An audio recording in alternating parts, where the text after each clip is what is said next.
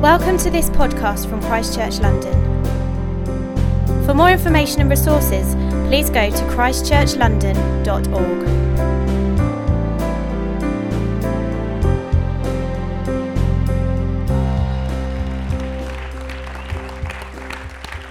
Thank you. Good morning, everybody. It's great to be here. I was a little bit nervous when they brought out my lectern. I am really short, but not that short. It's lovely to be with you, and over the years it's been amazing to track the journey of this church. I'm a huge fan of what you guys stand for in this city, and a big fan of the Strouds personally. But this week has been such a week for our nation, hasn't it? Just 7.5 days ago we were reeling from the news about the attack on London Bridge, coming so quickly after the attack in Manchester. And this week, of all the weeks, the changes that are going on in our government. And it was really great to have Andy pray for us, wasn't it, about unity.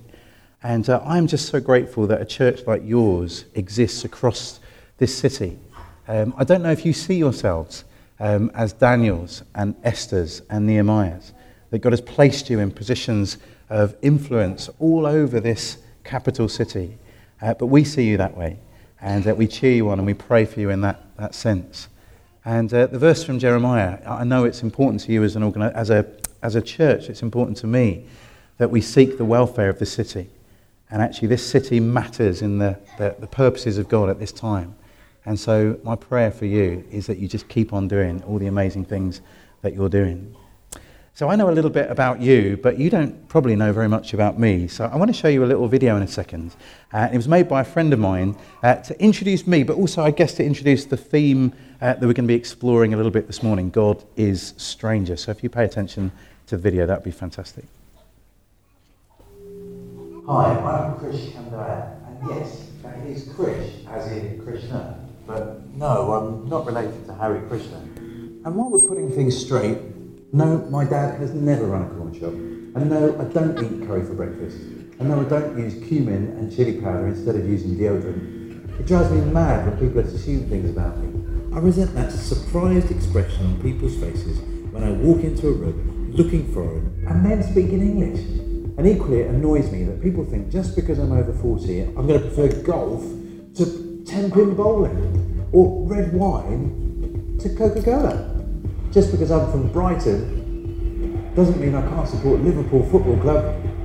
Just because I'm a Christian does not mean I brainwash my children. Just because I teach theology doesn't mean I don't like a good party. Just because I've got 6 children doesn't mean I haven't got space for one more. And just because I own a van does not mean I drive inconsiderately. The point is, just because you know something about me does not mean you know everything about me. Being judged, labelled, stereotyped has a paradoxical effect. Those that think they know me don't know me at all. I'm even more of a stranger to them than they realise. So what if we've treated God in the same way? What if it is precisely because we think we know God that we don't know him at all? What if we've assumed he's close by when really he's very far away? What if we've assumed he's very far away when actually he's very close? The Bible is full of people who made mistakes along the same lines. Many of them even failed to recognise God when he turned up. And yet whenever God did turn up, unannounced, uninvited, unrecognised, something truly revolutionary was about to kick off. What if God is deliberately strange? What if it is in trying to understand the uncontainable God that our minds are brought into life? What if our minds are like a teacup and the knowledge of God is like the unending, unfathomable volume of water roaring over Niagara Falls? What if it is in welcoming this unexpected God that our lives take on a whole new meaning? What if it is a good thing that God is stranger?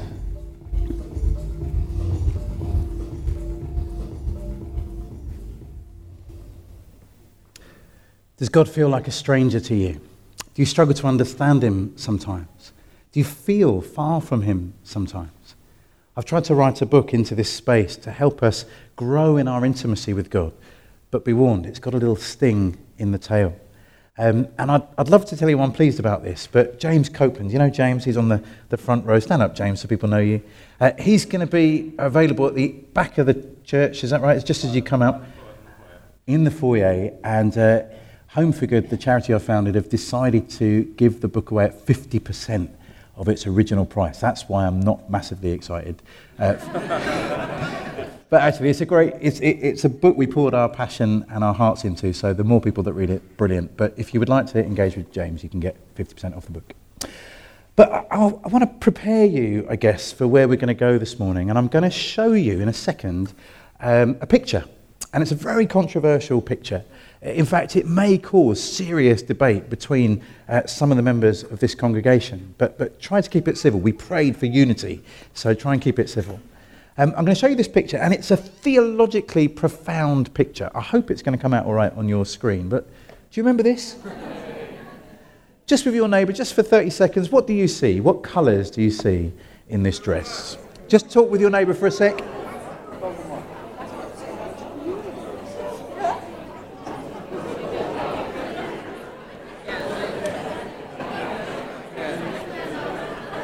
Okay, let's start over here. Someone in this section. What colour do you see? Blue and black. Okay, someone over here sees blue and black. Does anyone else see blue and black? Interesting. Okay, someone in the middle section. White and gold. Anyone else see white and gold? Interesting. Anyone on this section see anything different? Blue and gold? No way! Okay, so it's a weird picture. It was a viral kind of meme. It was a kind of product picture for something on Amazon of someone trying to sell a dress. And it doesn't matter where you sit. Okay, it's not based on kind of geographical location. There's something about you that means that you process this picture differently. I was at the opticians not long ago, and I don't know about you, I kind of find people invading my personal space quite difficult. And they get really close up to you in the opticians, don't they? And the lady had been eating oranges, and I could totally smell it on her breath, and it was kind of freaking me out. So I said, "Oh, have you seen this picture?" And that bought me a lot of personal space, which was excellent. And she said, "Yeah. Well, her theory is it's to do with your retina, and that we each have a different distribution of rods and cones, and rods and cones are how we kind of perceive colour. And so, depending on your distribution of rods and cones, you see this picture differently." I kind of secretly wished if it was theological, that if you saw white and gold, it meant that you'd be brought up in an Anglican church where they do dresses and crowns and stuff. Or if you see blue and black, it's because you're a Baptist and we see water everywhere. But no, it's to do with something about the wiring of your brain or the makeup of your retina. Now, for me, that's a really interesting metaphor for the place of theology. Or if you don't like the word theology, the place of the gospel in your life. If you're someone here that's a Christian, then over time God has been working on you through his Holy Spirit and through his word to renew your mind. And so even though you and your neighbours and your family, if they come from a faith tradition or if they don't come from a faith tradition, you're all looking at the world, but because of this renewing of your mind, you're seeing something different. Does that make sense? So that means becoming a Christian is more than a bolt-on extra on your life. It's more than just turning up at church. It's more than what you do on a Wednesday morning or a Thursday evening. It's more than what you do with 10% of your income or your leisure time. Actually, being a Christian means you see everything differently. That's why I loved the conference you guys used to run called Everything. Any of you old enough to remember the Everything event? Yes, some of you are. I hear good things about its future under a new brand, but I can't tell you more. But what a great idea, isn't it? Everything's different. How I approach my work, how I approach my family, how I approach my community is all different because of the renewing work of the Spirit and the renewing work of the Word. Now, what does that mean? Let's try and get really practical. I'm going to give you another picture in a second. And again, it's another theologically profound picture. Let's put it up. Should be a picture of a little boy. Yes. So I can't show you this little boy's face. His name is Robert, but I can't show you his face because he's currently in foster care. And he's actually been in foster care for most of his life. And he was removed at a young age from his birth family, is now with another family, a foster family. And Robert is available for adoption right now. And actually, he's been waiting a long time to be adopted. But Robert has speech delay. Some people think it's because of what happened to him in his early years. There was trauma in his removal. There was bad things going on in his family. And it means that he's delayed in his speech. And now that he's at school, he can get frustrated that he can't express himself in the way that he wants to. And sometimes that works its way out in terms of disruptive or bad behaviour. And because we want to be honest, we don't want people to go in with a romantic kind of Little House on the Prairie, Despicable Me, Anne of Green Gables kind of view of adoption.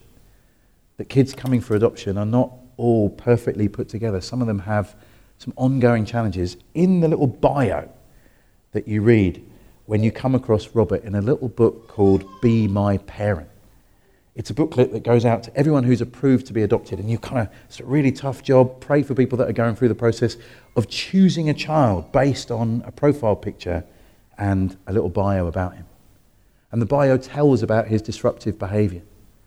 And so every time anyone's ever looked at him, they've kind of turned the page. And they've decided Robert is not for them. That he's going to be a problem. He's going to be too difficult. He is basically unadoptable. And so they turn the page and move on. Now here's the test of your theology or your understanding of the Christian message. What do you think God sees when he looks at Robert? Does he just see a problem? Does he just see a troubled child? Does he see someone who is unadoptable? What does God see? And if you're new to faith, that's okay. Have a guess what you think the God that the Christian scriptures reveal would say about this little boy. Again, let's do it really quickly with your neighbour. Try and come up with three things. I know we're all about unity today, but I am going to set this side against this side and against this side. Okay, so you need to stand up for your side. And the first service over the other way, they did a great job. No pressure. So have a go. What do you think God sees? Three things you think God sees when he looks at Robert.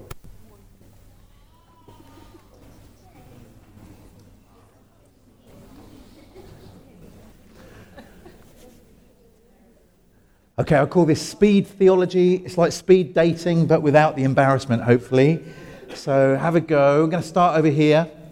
I know that gives you an advantage because you can go for the easy one. Anyone here, tell me, what do you think God sees when he looks at this child? His son. Yeah, that's really important, isn't it? Somehow, and we've got to be careful here because we're not saying everybody is automatically included into the family of God, but somehow God is involved in this child coming into the world. Psalm 139, God knit us together in our mother's womb. That means whatever anyone else has said about him, whether it's social services, whether it's potential adopters, whether it's his own birth family, whatever anyone has said about him, God wants this child to be here. He is not an accident. And I don't know if that's important for you to hear. A friend of mine, when I was a teenager, was told by her parents that they wished they'd aborted her. Can you imagine what that does to someone's view of themselves?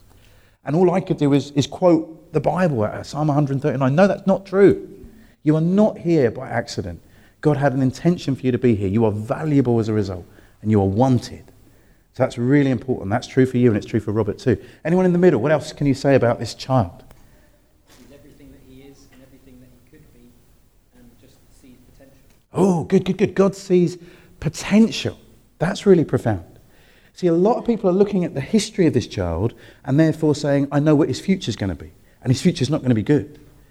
Now, we have to be open-eyed here that even if you did adopt or someone adopted Robert, there are going to be ongoing challenges because of what's happened to him. Like I said, we don't want to have rose-tinted view of this, that many children in care have had such terrible things happen to them. It's not going to go away with a few bedtime stories or even a few prayers. We're going to have to journey with people. But if you understand, do you remember last week, Liam was speaking about one of my favourite films, The Shawshank Redemption. I love that film, not only because it's got the word redemption in it, but the idea of redemption is that whatever our history, whatever our past, whatever's happened to us, our future could be different. That's what we believe, don't we? God can transform slaves, Galatians 4, into sons and daughters. And that's true for you. Whatever you've come with into this room, whatever your history includes, God says that does not need to determine your future because there is good news. The gospel can transform your life. It's not all going to be roses, but it's going to be better because God's involved. And so God sees potential in Robert. Really good. Excellent. Good. Let's chap. I like it when people clap good theology. Over here, what have you got? What else does God see? Have you got something? Go on then. Oh, you're thinking. Oh, you think more. Anyone else help her out? Precious. Incredibly precious. This child was loved by God. According to the most famous verse in the Bible, for God so loved the world that he gave his only son. Jesus was sent to the cross. Jesus willingly went to the cross for the whole world, not just for some of us. Not just for the middle class, not just for white people, not just for Jewish people, not just for conservatives, not just for the Labour Party. I know I'm getting controversial now. Even for you kippers. For God so loved the world. Isn't that right? Everyone without distinction, whatever your heritage, your background, whatever your sexuality, whatever your age, whatever your abilities, God so loved the world. That must include Robert. He's precious and loved by God. Anything else? So it's 1-1-1. We'll say this is like the 94th minute in the England-Scotland game, and there could be a last-minute winner. What have you got? Anyone? Yes, please. Oh, I think that's so profound. That's a round of applause. Come on. Come on. I'm still calling it a draw because we're a Christian gathering. But that is a really rich and profound idea, isn't it? This child was made in the image of God. Look, I brought my phone with me, and I'm sticking around. I'm going to be with James at the back at the end of this service. And if you would like to, I've got pictures of my family on this phone. I've actually got pictures of you as well, because I've been snapping photos because I'm addicted to social media. But I've got pictures of my family on this phone. And if I show you a picture of my family, and when you see it, if I see your face curl up in disgust, or even worse, I know what we're north of the river now, so this would never happen, but imagine you were to spit on the picture of my family. At one level, it doesn't matter. Of course it doesn't matter. You know, this is just pixels on a screen. Even if you had toxic saliva, I've got a waterproof phone. What are you going to do with that? So even if you destroyed my phone, all the pictures are backed up in the cloud. Can't touch those. No ultimate harm done. But symbolically, what have you done? If you spit on a picture of my family, that shows how you feel about my family, doesn't it? What you do to the image is a test of how you feel about the one that's being imaged. Does that make sense? What does that mean for Robert? What we do or don't do for Robert is an indicator of how we feel about the God that Robert images. Are you with me? That's very important. Let me show you a couple more images. I took this picture in a refugee camp in Lebanon. And when I say camp, I mean shantytown, an informal settlement that's been set up without really any planning. Bits of plywood stapled onto bits of tarpaulin. And Lebanon was hot when I went there, but there was snow this winter. People froze to death in this area of Lebanon. Now these girls are from Syria. They've escaped from Assad's bombs or ISIS threats, and we've been giving them some words as a nation. We've been giving them some labels. Do you remember the label swarm of migrants, or a flood, or a plague? Do you know, people have said this is a kind of third column insurrection movement to try and Islamify our country. Do you remember those words? What does God say about these girls? Is it any different to what God said about Robert? Just because they've crossed the border and they're refugees, or just because they're from Syria or they're from a Muslim background, does God feel any differently about these girls than he feels about Robert? I don't think so. Actually, there's one category that we could say that made Robert especially important to God. You see, we said God loved everybody, and he does. But you know, in the Bible, God says in Psalm 68, I am a father to the fatherless and a protector of widows and orphans. And that means somehow God is especially attentive to the needs of people like Robert, because they're not living under the protection of their father anymore. In the ancient world, in a patriarchal society, if you didn't have a father in play, that was more than just losing a parent. That was losing a protector and a provider. And there was no social services. So God says, I step up. I am a protector of widows and orphans. And so although God loves everybody without distinction, he shows particular care to the most vulnerable in society. But these girls also fit another protected category, don't they? You know, in the Old Testament, it talks about widows, it talks about orphans. Do you know who else it talks about? It talks about the stranger. God is a protector of widows and orphans and strangers, people that have no place, people that aren't from round here and don't fit in. God says, I am a God who has concern for the stranger. And so God is particularly sensitive to the needs of these girls and the other refugees or displaced people they represent. But this picture reminds me of another picture, and it's a difficult picture, so be careful if you're sensitive. But could you put it up?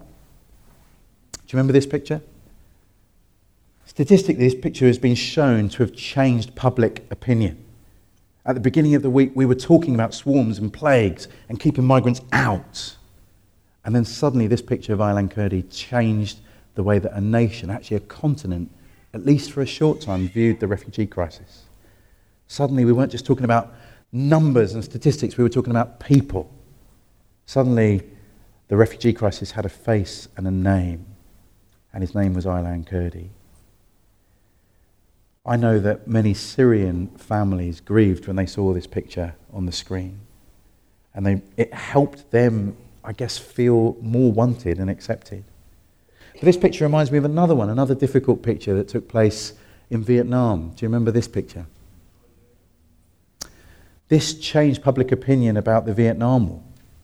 The yellow threat, they call it, the communists that were coming. But suddenly it was an 8-year-old girl running away from a napalm attack on her village. Suddenly people could connect with it. And I wonder whether this concept of the image of God, that when we see disaster like this, it might sensitize us, even in another way than the general population. Yes, this is a person, and therefore they're like us, but actually this is even more. This is somehow a representative of God that we need to show a special care and concern for. But I want us to look at this at another level, give you another lens through which to understand some of the things that are going on in our nation. And I think it's particularly important now. I've noticed just this week, as I've been around London, I'm on my little Brompton second-hand folding bike that I've got, and I notice when the police car sirens go down the street. Have you noticed how everyone seems to stop and look because of what happened last week on London Bridge? I've seen people look at people differently on the tube lines and at the stations. I heard a guy, his phone went off with an alarm, and it was a call to prayer, and I looked at everyone's face on the station and everyone was slightly on edge. And so I wonder whether this passage that we're going to read now might be particularly helpful for us. It's a controversial passage. Everywhere I share it, it seems to get me in trouble. It gets me in trouble with people that call themselves progressive, because it's got some challenging things to say there, and it gets me in trouble with people that call themselves conservative, small c conservative, because it seems to get me in some trouble there too. I feel I'm on slightly safe ground because we're going to be quoting Jesus. So don't shoot the messenger, okay? If you don't like it, you've got to take it up with him. But as I read this passage to you, I want you to be attentive to maybe parts of it that are going to be difficult, challenging, controversial, because you're going to have a chance to talk about that with your neighbour. So let me read it to you. This is Matthew 25, if you want to follow along in the Bible, starting in verse 31. When the Son of Man comes in his glory, when the Son of Man comes in his glory and all the angels with him, he will sit on his glorious throne. All the nations will be gathered before him, and he will separate the people one from another, as a shepherd separates the sheep from the goats. He'll put the sheep on his right and the goats on his left. Then the king will say to those on his right, "Come, you who are blessed by my Father, take your inheritance, the kingdom prepared for you since the creation of the world. For I was hungry, and you gave me something to eat. I was thirsty, and you gave me something to drink. I was a stranger, and you invited me in. I needed clothes, and you clothed me. I was sick, and you looked after me. I was in prison, and you came to visit me." Then the righteous will answer him, Lord, when did we see you hungry and feed you, or thirsty and give you something to drink? When did we see you a stranger and invite you, or needing clothes and clothe you? When did we see you sick or in prison and go to visit you? The king will reply, truly I tell you, whatever you did for one of the least of these, brothers and sisters of mine, you did for me. Then he will say to those on his left, depart from me, you who are cursed, into the eternal fire prepared for the devil and his angels. For I was hungry and you gave me nothing to eat. I was thirsty and you gave me nothing to drink. I was a stranger and you did not invite me in. I needed clothes and you did not clothe me. I was sick and in prison and you did not look after me.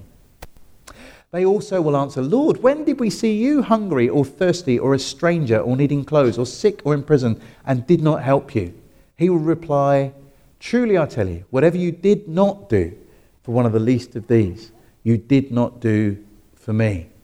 Then they will go away to eternal punishment, but the righteous to eternal life. Just 30 seconds. What strikes you as weird, controversial, challenging about those verses? Have a little chat and I'll try and answer them.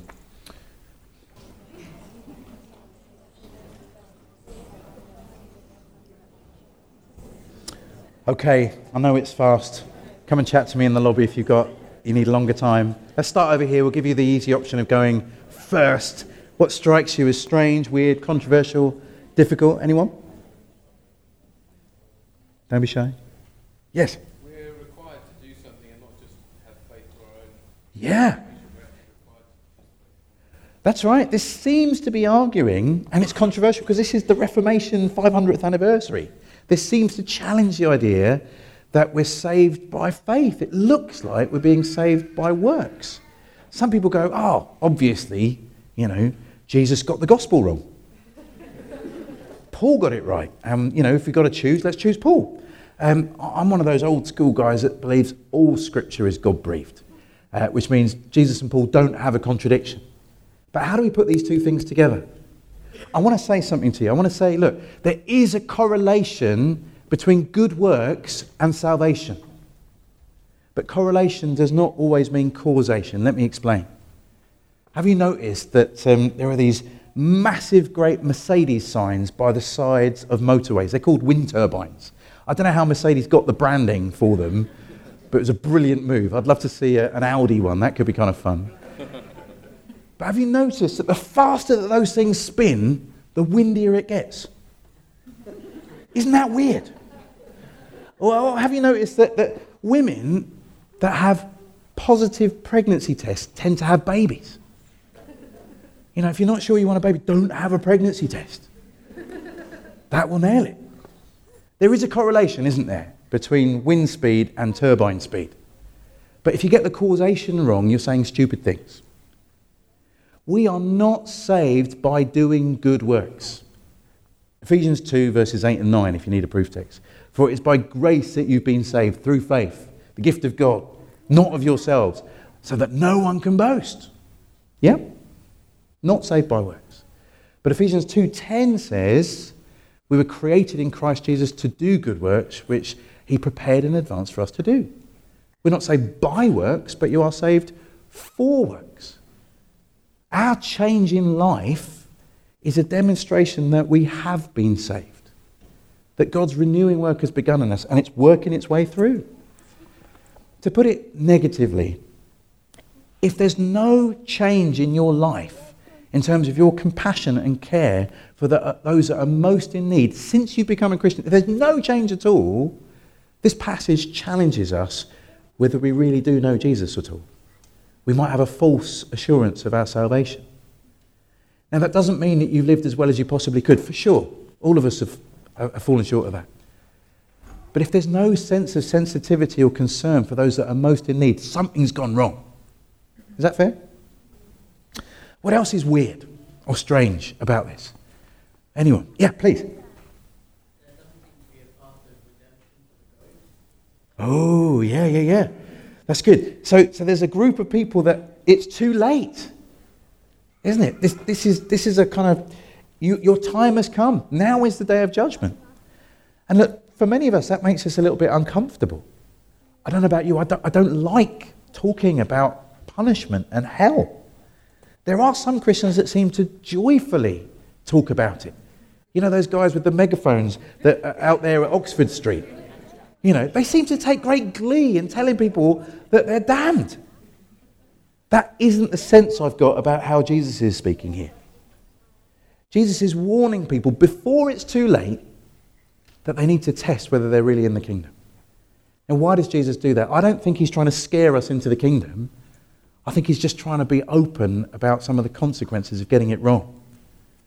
God takes this so seriously that in a few verses, Jesus is going to go to the cross and die for the sins of the world. That's how much this matters to him. So he's warning us out of love. And therefore we've got to take it seriously. There does seem to be a point when it's too late for us to turn and come to accept Jesus. I mean, I think, looking at the thief on the cross, that moment is up until our death. I think we have the whole of our lives, and at death, that's it, game over. You have no more opportunity. And that's why Jesus is warning us, out of love, that we don't get this wrong. Really good. Okay, last one. Anyone else got a challenge or a problem or an issue with this? I guess the thing that strikes me is everyone's surprised, aren't they? So the righteous are surprised and going, well, when did we see you, Jesus? We didn't see that we were doing anything special. We were just caring for ordinary people. But Jesus says, no, when you were caring for ordinary people, you were caring for me. Well, the wicked have said, well, Jesus, if we'd have seen you, we'd have helped. Of course we would have done. But Jesus says, no, what you didn't do for the least of these, you didn't do for me. Ties in with that image of God theology we were talking about earlier, doesn't it? Wonder why God does it like that. Tim Keller, and I know lots of you here are fans of his, in his book Generous Justice, gives a really helpful illustration using the idea of an elderly woman who's really rich, but she's getting frailer and closer to death. And she's got one surviving relative, a young nephew, who's been visiting her a lot more now that she's getting older and frailer. And she's not sure whether her nephew really is a good guy, whether he really loves her, or whether he's just thinking where there's a will, there's a way. How can she test his motives? So she disguises herself as a homeless person and goes to sit at the steps of his house and waits to see how he will respond. Do you love God? If we love God, we'll love our neighbour. If we love God, we'll love those that are made in his image. Not just on show on Sunday when we're singing, not just when it comes to coming forward at the end of a service, but actually in the invisible times of our lives when the vulnerable present themselves to us. That will be the test of whether we really love the one that we say we love. Now, I want to give you a little challenge. Maybe, could you show that picture of Robert again? I think you're right. He's dearly loved by God. He's not here by accident. He has a future and a hope. But actually, when we look at him, we should see Jesus and an opportunity to serve him. Now look, I'm passionate, you know, and so is James, about caring for vulnerable children through fostering and adoption and churches wrapping around. That really matters to us. But that isn't the only way that you care for the vulnerable. Some of you have jobs that give you opportunity to shape companies, organisations, maybe even governments, about how we will respond to those that are in need. Will you use your voice to speak up for those that are made in God's image? Will you use your voice to speak up for people like Robert or those girls just outside of Syria? Some of you have neighbours and they've moved in from far away and they don't fit in. Nobody wants to welcome them. What will you do? What will your family do? Not just the church, not just the programme. What will you do in order to demonstrate the grace and love of God? There are so many ways we can serve God in this way, but we must go with eyes open to serve those that God presents to us. I'm going to invite the band to come up as we think about how we might respond to this. And I guess I'd like to say to you that if you feel God has been challenging you about how you respond to those that are in need, then as we begin to sing, I'm going to invite you to come down and we will just pray for you. There's a prayer team to kind of make that all possible. Now hear this, if you come down, it doesn't mean you're signing up to become a foster carer or an adoptive parent. In my van, which came out invisible in the video for some reason, in my van, I did not bring 10 children with me this morning, and anyone that comes out the front is going to get one to take home. It doesn't work like that. There's a long process of discernment and thinking things through. But maybe by coming forward, you're saying, God, I want to take a step. Some of you are actually at a point of vocational change. You're wondering what God wants you to do next. What would it mean if you put the vulnerable front and centre of your decision-making process? Some of you are thinking about the people in your neighbourhood that you want to have fresh eyes to serve. Will you come to? And we'll just say a general prayer of blessing. Actually, some of this is more about you doing something concrete because God's been speaking to you. And if that's not for you, that's fine too. We'll just stand and pray for those that do come forward. But if you're able to stand, let's stand together. Thank you for listening. For more information or for further podcasts and downloads, please visit christchurchlondon.org.